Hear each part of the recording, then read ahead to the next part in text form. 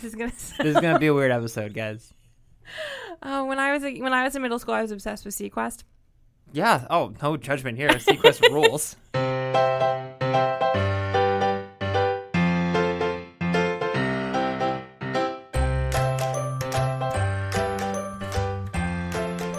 Hi everyone, and welcome to episode 245 of the Professional Book Nerds podcast, presented by Overdrive. This is Jill. Hi, Adam. How's it going? Good. How are you?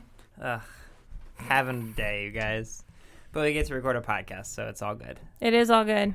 I'm having such a day that you literally looked at me earlier like, do you just want to do this tomorrow? That is true. But then people would have to wait for the episode, so... That is also true. I suppose I can stop pouting and just do some recording. Anything you want to talk about, Adam? Well, we don't really have to talk first. No, I'm just stressed out. Cool. Which is understandable. Not cool. That sounds really callous, but that's okay. Flip it. I went from having like this time of year traditionally on the team that we're both on here isn't too crazy, and I went from having a nice relaxing couple of days to all of a sudden the last like 36 hours I've needed to do everything in the world, and it's like, where did all you work come from? All right. So that's okay. A few things. One, I put up a new poll on our website, professionalbooknerds.com. So we're going to do a nonfiction episode later in the month. And I want to know what type of nonfiction you guys want to hear about. So we put memoir and true crime and historical and a few other options on there. So if you're a nonfiction reader or listener, go to our website and take part in the poll. Just literally click one button and click submit your vote, so we know what you guys want to hear recommendations on. Big Library Read's going on. Yes, it is. So there was a Big Library Read episode that we did with the author, Lacey Williams. Cowboy Pride, which is a retelling of Pride and Prejudice. Everyone on the discussion board really seems to like it so far, which is awesome. That's good. But yeah, if like 19,000 libraries are participating, so just go to your library's website or obviously in Libby, and it'll open up right there. We had a Harry Potter conversation last week. We did have a Harry Potter conversation last week. A lot of feedback on that. We did have a lot of feedback. Man, people really love themselves some Harry Potter, and they have thoughts. Okay, actually, we need to clear some laundry. Oh, you guys, what is wrong with you? Yeah, that's right. We're going to reprimand you real quick. No, I feel like I need feedback on this. Email us at professionalbooknerds@overdrive.com on why you don't think Dumbledore is the worst headmaster ever. Yeah. We clearly outlined. Maybe they didn't actually listen to the episode. They just voted? Maybe. I don't know. Somebody sent us a message on Instagram that was like, he's not the worst because he's letting Harry do stuff. Like it was something along the lines of like, if Dumbledore took care of everything, then there wouldn't be much of a book. That is not the point. That is the worst logic ever. She's a writer. She can get around it. This isn't real life. Like, no. Yeah, I know. If anything, that's just lazy writing. If that's your only way of justification. Yeah. So I'm not gonna say any names and throw people under the bus, but y'all crazy. So, well, we'll do more Harry Potter stuff later in the summer. Don't want to get us started again. Okay. So, over the course of the year, we have been doing a few Read Harder Challenge episodes because Overdrive and Libby specifically is sponsoring the Read Harder Challenge. So if you're not familiar with the Read Harder Challenge, there are 12, is it 12? 24. I think it's 24. Yeah, because 2 a month.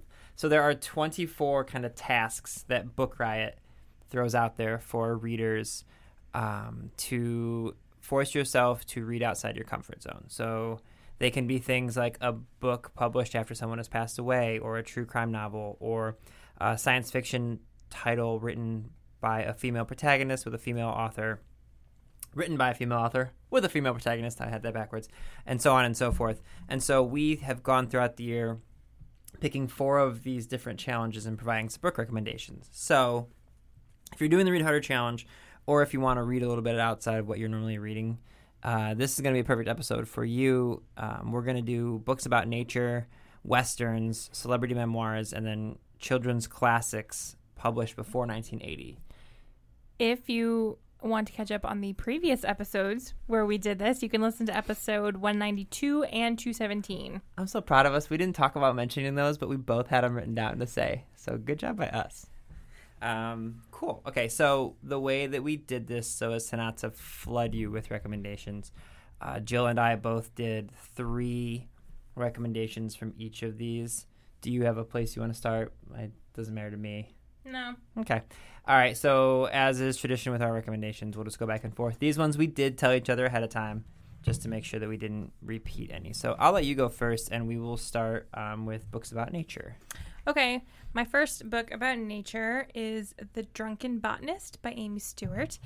Amy Stewart, you may recognize her as a fiction author. She writes the Cop Sisters series that started with Girl Waits with Gun.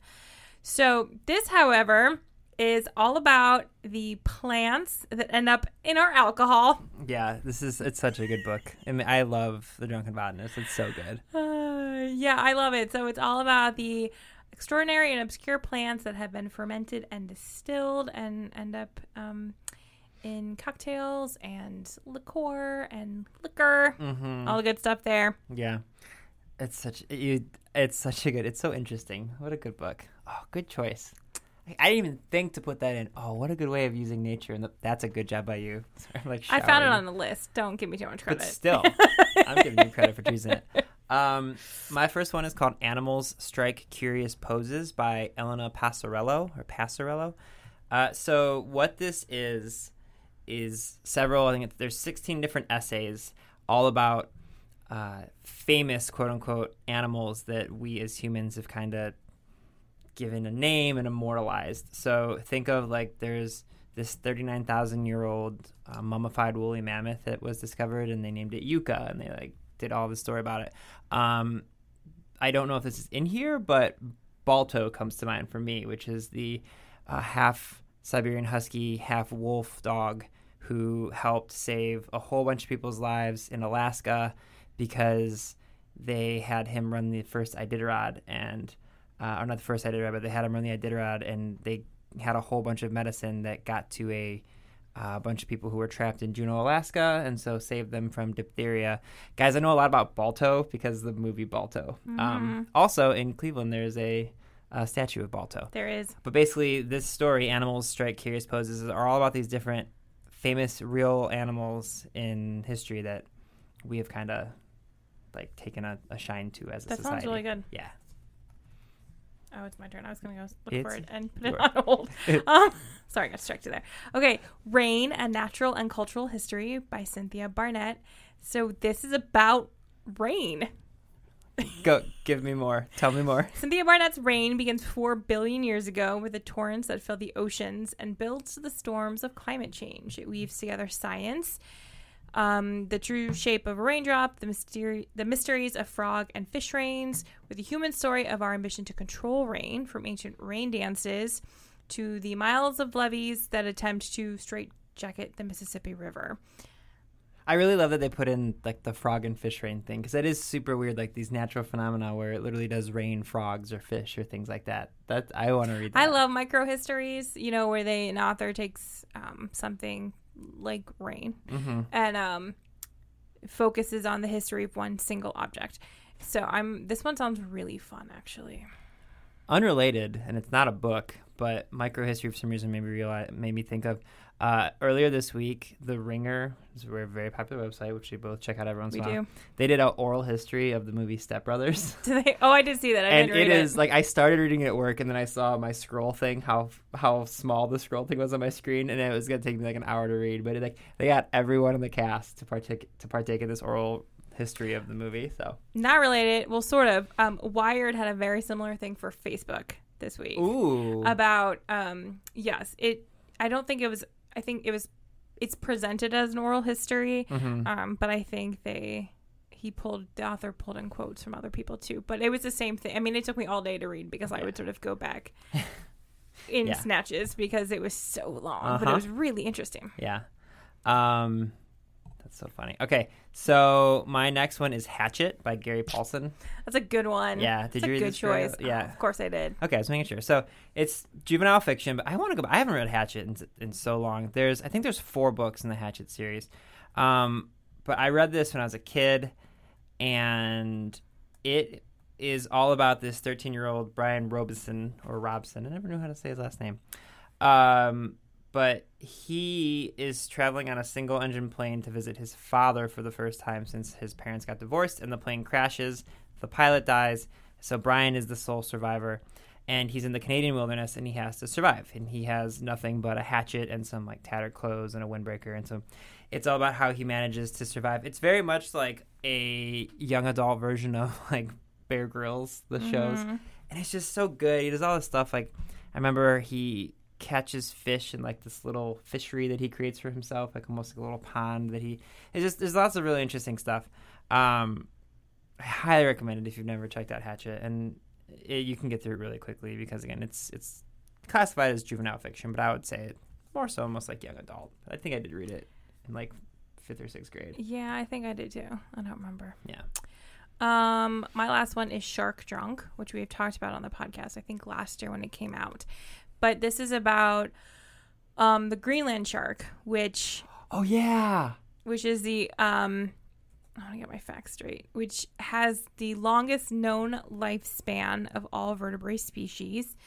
And I mean, it lives for like ever. Not really. So long. But it lives for a long time. But it's hold on. Again, I want to make sure I get all my facts straight. There's a toxin in its tissues, the flesh, but it also is sometimes eaten as a delicacy in Iceland. So fun fact there. So anyway, so this is just about these two men go out in a little dinghy and decide to see if they can find a Greenland shark. And yeah, it's good stuff. I feel like I'm having deja vu, but maybe not. Did you know that lobsters are also like this, where it's been scientifically proven that lobsters don't ever die of old age? I did not. If conditions were perfect and there was no predators that got in the way of a lobster and like it was never caught, a lobster could in theory just continue living. What? I think lobsters are also one of the, like, I think sharks and lobsters are also some of the species that they can't get cancer. Yeah. Interesting. Lobsters. There's stuff in the ocean that I'm pretty sure are aliens, like octopi.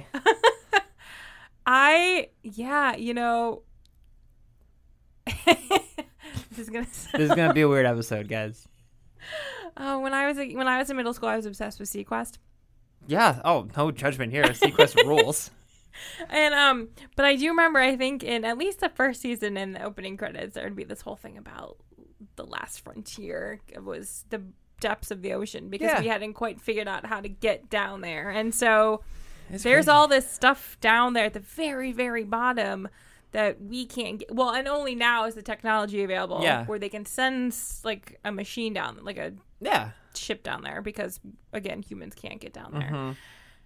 Like all the glow in the dark one, those are the best. And there's all those glow in the dark ones. The glow in the dark ones are super cool and super creepy. There's always like creepy movies like The Abyss, all about going like way underneath. I get creeps just thinking about that much water being above me. Mm-hmm. Man. Okay. Good tangent. My last one of these is Tarka the Otter, which I've never read, but it sounds super interesting. It's by Henry Williamson, and it's all about this otter cub. Tarka, this is fiction, I should point out. And Tarka grows up with his family, learning how to swim and catch fish, and he learns to be aware of the cry of the hunter and the flash of a metal trap. And so soon he has to fend for himself, traveling through rivers, woods, moors, basically everything you would imagine an otter has to do. And then he comes face to face being chased by a pack of hounds. He meets his nemesis, the fearsome dog Deadlock, and must fight for his life. It just sounds very much like Fern Gully or Bambi, but it's an otter, and I love otters, so that's Tarka the Otter. Otters are so cute. Yeah, they are. I want to do history next. Sorry, not history. Westerns. Whew. Curveball. Had a bit of a moment there. Yes. So my first one for Western is The Oxbow Incident by Walter Van Tilburg Clark. Set in 1885, The Oxbow Incident is a searing and realistic portrait of frontier life and mob violence in the American West. First published in 1940, it focuses on the lynching of 3 innocent men and the tragedy that ensues when law and order are abandoned. The result is an emotionally powerful, vivid, and unforgettable recreation of the Western novel. Sounds really good. Mm-hmm. I was thinking about doing several obscure ones, and I did a couple, but the first one it was True Grit, which is not obscure, just because I think people should read it if they haven't. It's by Charles Portis, and True Grit has also gone on to become 2 separate Academy Award-winning movies, the first one starring John Wayne and the second one starring Jeff Bridges. But it's all about this girl, Maddie Ross, and her father is shot down and murdered and robs him and escapes. And so she goes and finds this guy named Rooster Cogburn, who's a well-known kind of like bounty hunter, I guess technically you would call him. And convinces him to help her find the person and kill the person who murdered her father. So it's just really good. The characters of Maddie and Rooster are so wonderful. Good old Rooster. Yeah, highly recommend True Grit. And then check out both movies, honestly. They're both very, very good. Also true. So mine is The Pinks, the first women detectives, operatives, and spies with the Pinkerton National Detective Agency by Chris Enns. Most students of the Old West and American law enforcement history know the story of the notorious and ruthless Pinkerton Detective Agency and the legends behind their role in establishing the Secret Service and tangling with Old West outlaws. But this is about the women who were also involved, including it's the true story of Kate Warren, an operative of the Pinkerton Agency and the first woman detective in America, and the stories of the other women who served their country as part of the storied crew of crime fighters. Hell yeah. Yeah. I'm like, how have I not heard of this book before? Yeah, I think it came out in the last couple of years. Yeah. Maybe last year or this year. I don't remember. It's fairly recent, but I had never heard of it before. I didn't either. That sounds awesome. I can't believe that one slipped through our I know. My next one is World Chase Me Down by Andrew Hillman. This also came out recently, I think 2017. So it is described as True Grit meets Catch Me If You Can. It's based on the forgotten but true story of the Robin Hood of the American frontier, who pulls the first successful kidnapping for ransom in U.S. history. So there's this guy, Pat Crow. He became the most wanted man in America because he kidnapped the teenage son of Omaha's wealthiest meatpacking tycoon and ransomed him for $25,000 in gold, and actually got away with it. And so it's this story of him. It's historical fiction, but it's this story of how he kind of gallivanted across the frontier, escaping the people. So I'm torn because on one hand it sounds really awesome, and it says Robin Hood of the American frontier, but everything in the description doesn't sound like Robin Hood. It sounds like he just flat out held someone for ransom, and you never want to kidnap someone. That's not cool. But he also sounds like an awesome character, so it's like also true. It could be a little problematic to be rooting for what is clearly the villain of this. So I'm excited to read it. This one's I haven't checked out. So that's World Chase Me Down. Okay, mine is sort of okay. I feel like I need to go on. Clarify. Mine is my last one is Close Range: Wyoming Stories by Annie Proulx. It is set in the West. It is not necessarily a Western. I mean, it's about cowboys, but more of a modern sense of cowboys. That's but okay. I'm including it. So, this is Annie Proulx. This is the short story collection that includes Brokeback Mountain. And so it's sort of looking at Wyoming and that land, again, in sort of a more modern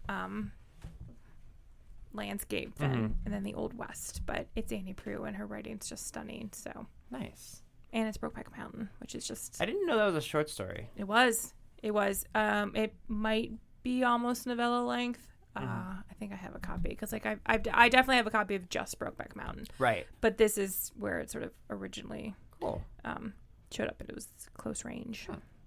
My last one is The Assassination of Jesse James by the Coward Robert Ford. That is the full name of the title. It's by Ron Hansen. This actually also became a movie. I didn't mean to do this, but it became a movie, and it starred, I believe, Brad Pitt and Casey Affleck. So don't let that judge the book, because Casey Affleck is now a problematic person.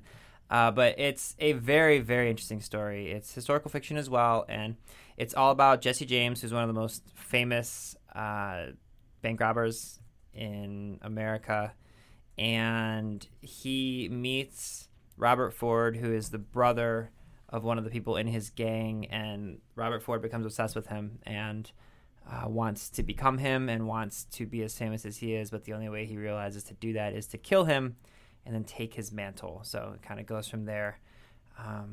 It's a really good book. The movie is pretty good as well. But yeah, I would definitely recommend it. The Assassination of Jesse James by the coward Robert Ford. Memoirs? Yep. Before we do this, as the resident librarian between the two of us, do you know the difference between memoirs and autobiographies? Because I had to actually look it up, and it's very convoluted. My understanding, also as a memoir writer, that too, is that memoirs, autobiographies sort of cover the whole span of a person's life. Right. Whereas memoirs, generally speaking, fit a more narrow definition and time period. Yeah. I think stylistically there's a difference, again, autobiographies, this is going to sound not really the best way to put it, but autobiographies are more factual based, memoirs are memory based. And so they're okay. Don't quote me on that, but you know what I mean? Like, no, I'm using that. I like that. Well, no, but I mean, like if you look at a biography, those are clearly fact-based. You have annotations in the back. You have like someone has done serious research. Memoirs, it's you're writing from your memory. Yeah. But so it's a little convoluted. Yeah. Sorry, I didn't mean to make you. No. So there's some like mix in there of. Yeah.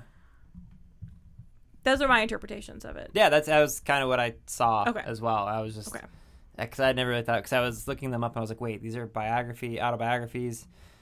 So what's the difference? So I looked it up. So you're absolutely right. Like every description I saw, it's like memoir is a specific period of time, and autobiography is more the whole life, right? Correct, yeah. But with the whole like fact versus memory thing, I mean, obviously, if you're writing your autobiography, you're also doing it from memory. Mm-hmm. I do think the big major difference is autobiography is your whole life, and memoirs do tend to focus more on a particular part. Yeah. Autobiographies, of course, then tend to get written at the end of your life or when you're older, whereas memoirs, you can write them whenever. Yeah. It's all still fluid, though. All right, so my first one is, and I'm going to recommend you listen to the audiobook of this one, but it's Vacationland by John Hodgman, which I have talked about a little bit in past episodes.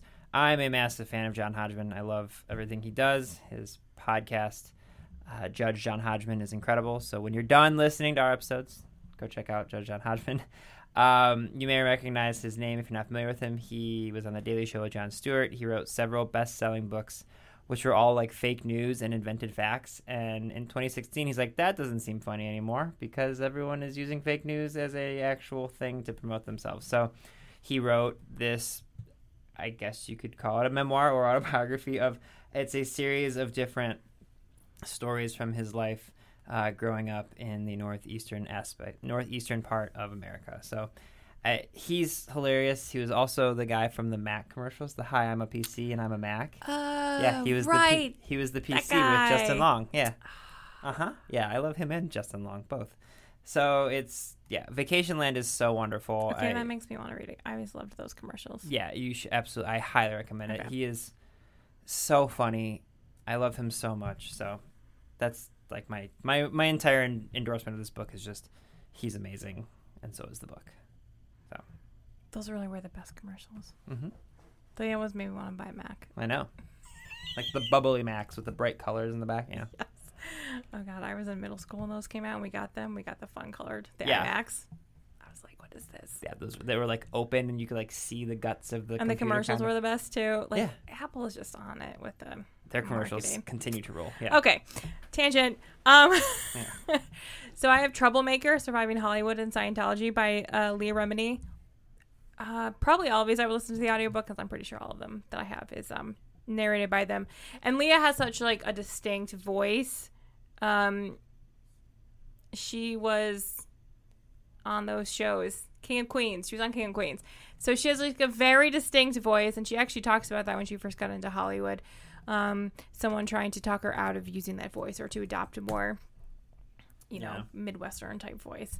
But she does go very much into Scientology because with her mom, she got into it very early and sort of her experiences with Scientology.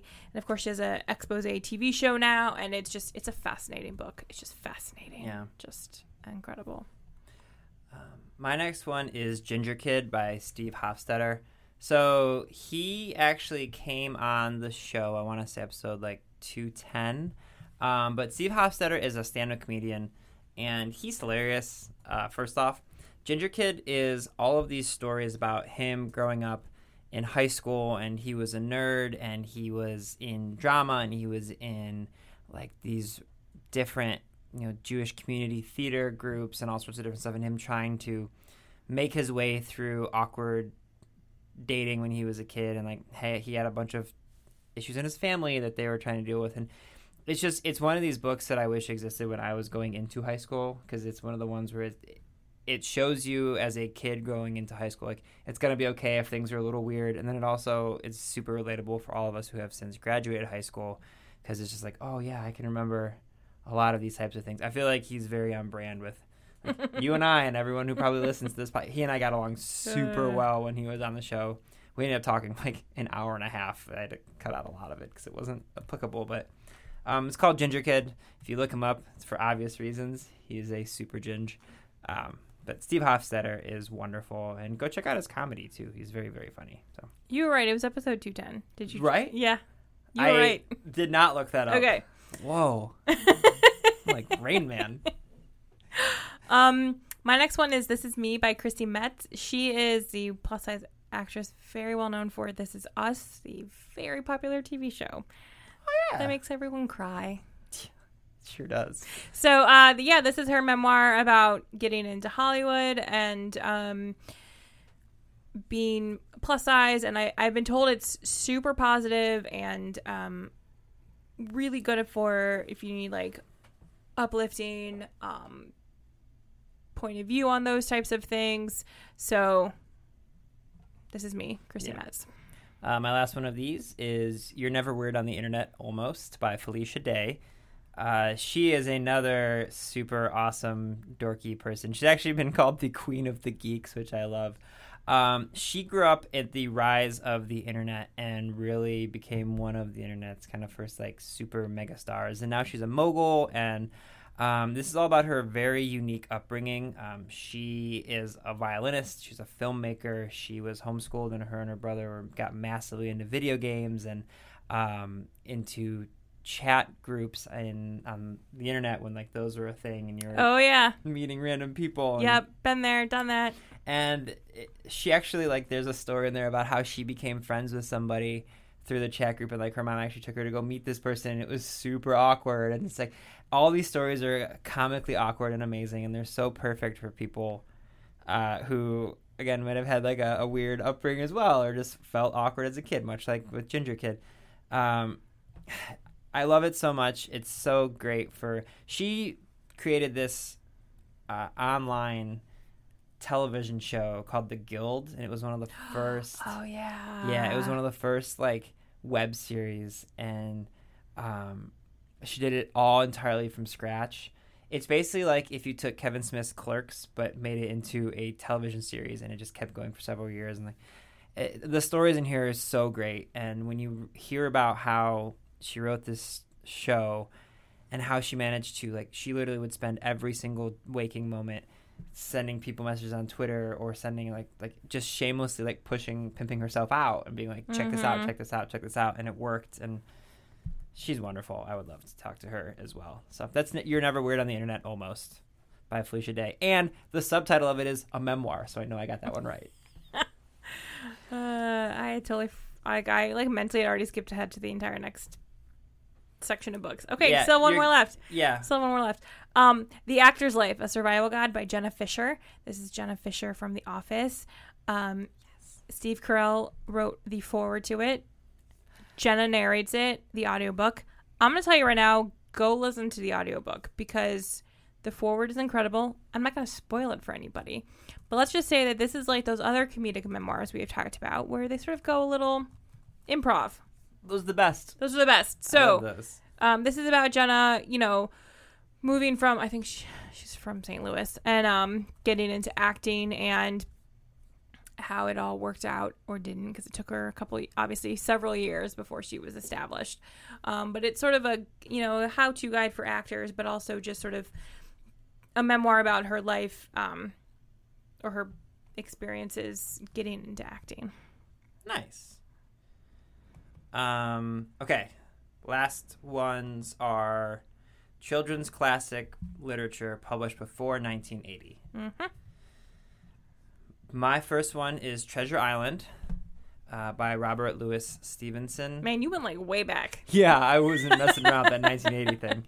Well, because I remember reading this when I was a kid, and I have like a super old copy of it, and I was like, you know what? People don't talk about Treasure Island enough. It's true. Said Adam on his weird soapbox today, I guess. So if you're not familiar with Treasure Island, it's basically what created what we think of as pirates today. Like the peg leg and the X marks the spot and burying your treasure and the large wooden ships and the pirate having a parrot. All that stuff comes from Treasure Island. And it's just a really great kind of like a coming of age story. Seafaring adventures, everything you would expect to get out of this. So read Treasure Island and then go watch Muppet Treasure Island. Both are wonderful. So Treasure Island, I feel like I don't need to repeat it 6 times, but it's so good. I love it. I have Roll of Thunder, Hear My Cry by Mildred D. Taylor. This came out in the mid-1970s. Set in Mississippi at the height of the Depression, this is the story of one family's struggle to maintain their integrity, pride, and independence in the face of racism and social justice. It is also Cassie's story. Cassie Logan, an independent girl who discovers over the course of an important year why having land of their own is so crucial to the Logan family, even as she learns to draw strength from her own sense of dignity and self-respect. Roll of Thunder, Hear My Cry. Nice. Pretty sure it was a Newbery winner too. Nice. I went with The Magician's Nephew from the Chronicles of Narnia. The reason being, I feel like a lot of people have probably read The Lion, the Witch, and the Wardrobe. But The Magician's Nephew is actually the chronologically first book in the series, and it's all about the creation of Narnia. And it's so good and so wonderful, and I absolutely love it. It might be my favorite book in the whole series.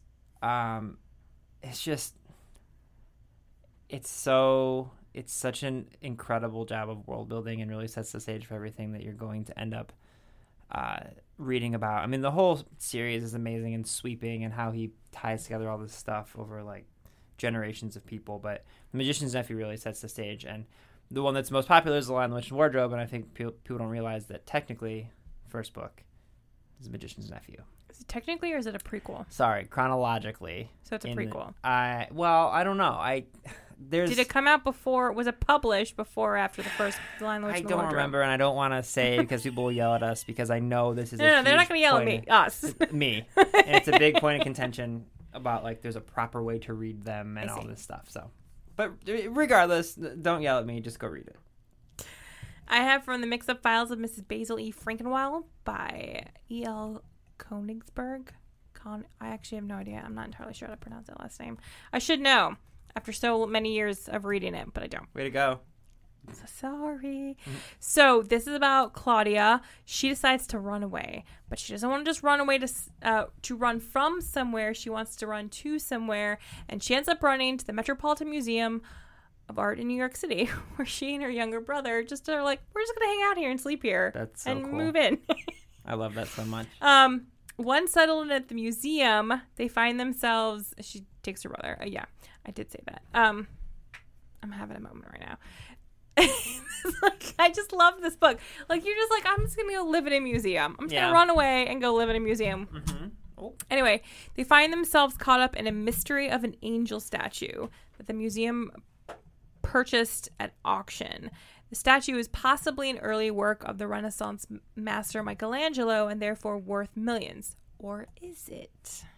Claudia is determined to find out. Her quest leads her to Mrs. Basil E. Frankenweiler, the remarkable old woman who sold the statue, and to some equally remarkable discoveries about herself. I can't believe I've never read that. I can't believe you never read it either. Sorry. It's so good. I'm going to read it now. My last one is James and the Giant Peach. I'm just realizing we didn't go through what our children's books were. Oh, did I? I said these? Okay. Wow. If you've never read a Roald Dahl book, come on. What you doing? He also did Charlie and the Chocolate Factory, but James and the Giant Peach is my personal favorite Roald Dahl book.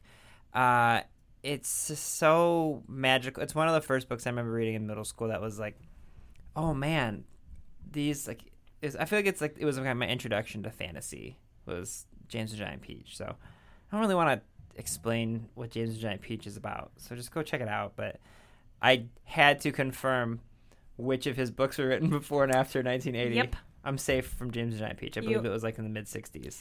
Yeah, my favorite Roald Dahl is The Witches, which came out in 83. That doesn't surprise me that your favorite's The Witches.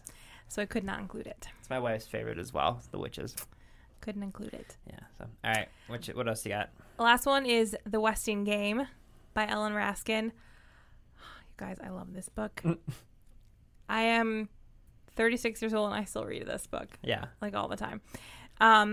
So this is about a group of individuals who have all moved into a new apartment building. And they believe there's no connection between any of them. And then there's this man who lives in this big fancy house on the hill, Sam Westing. Sam Westing dies very suddenly. And in his will, coincidentally, all of the people in the apartment building are in the will. What a coincidence. What a coincidence. So it sort of becomes a bit of a game to find out how everyone's connected. Is Sam actually dead? Was there a murderer? There's a fortune on the line. Oh, it's so good. I can't believe we didn't do the children's literature one in an earlier episode, because this is I feel like you and I collectively could just do an entire episode on classic children's literature. Oh, there were ones I had to cut out because I was just like, I can't have an entire episode. We should probably just do an episode. Literally, I could see both of our wheels turning like, well, we should just do this. All right, we'll have more of these down the line. We should just do an episode of classic children's literature. Yeah, and all the reasons they're so spectacular. I actually kind of like setting a date on it. Like, maybe like pre-1990, because there's a lot that came out in the 80s that I would love to talk about. But yeah, exactly. Well, because that was the time that you and I grew up reading the books. It was like 80s, early 90s. Like, that was the time. Yeah. Yep. Okay, so those are all of our books about nature, westerns, celebrity memoirs, and children's classic titles published before 1980. We will do another one of these. I will say everything is going to be in the show notes. And also, if you go to overdrive.com on the homepage, I have a complete collection of all of the episodes that we've done so far, like the whole list for recommendations. So I've just been compiling it as we go. Anything else you think people should know about? I don't think so. Okay. I don't think I said all of them at the beginning, but just go to professionalbooknerds.com. You'll find all of our social stuff at ProBookNerds on Twitter and the Instagrams. So, okay. We powered through. I was in a bad mood when this started, but now I'm actually in a good mood. Yeah, so we're good. I'm glad we did this today. Okay, I hope you guys enjoyed all those recommendations. Let us know if you need any others. We're always happy to help, and we'll see you next time on the Professional Book Nerds podcast. Readers can sample and borrow the titles mentioned in today's episode from overdrive.com, and our library friends can add these titles to their collections in Marketplace. It's lunchtime at Tim Hortons, and we're serving up a special deal just for you. Our new $5.99 lunch deal includes your choice of any lunch sandwich and a side of crunchy kettle chips. Because what's lunch without a little crunch? And the sandwich choice is all yours, like a ham and Swiss, Chipotle chicken wrap, BLT, and more, made to order just the way you like it.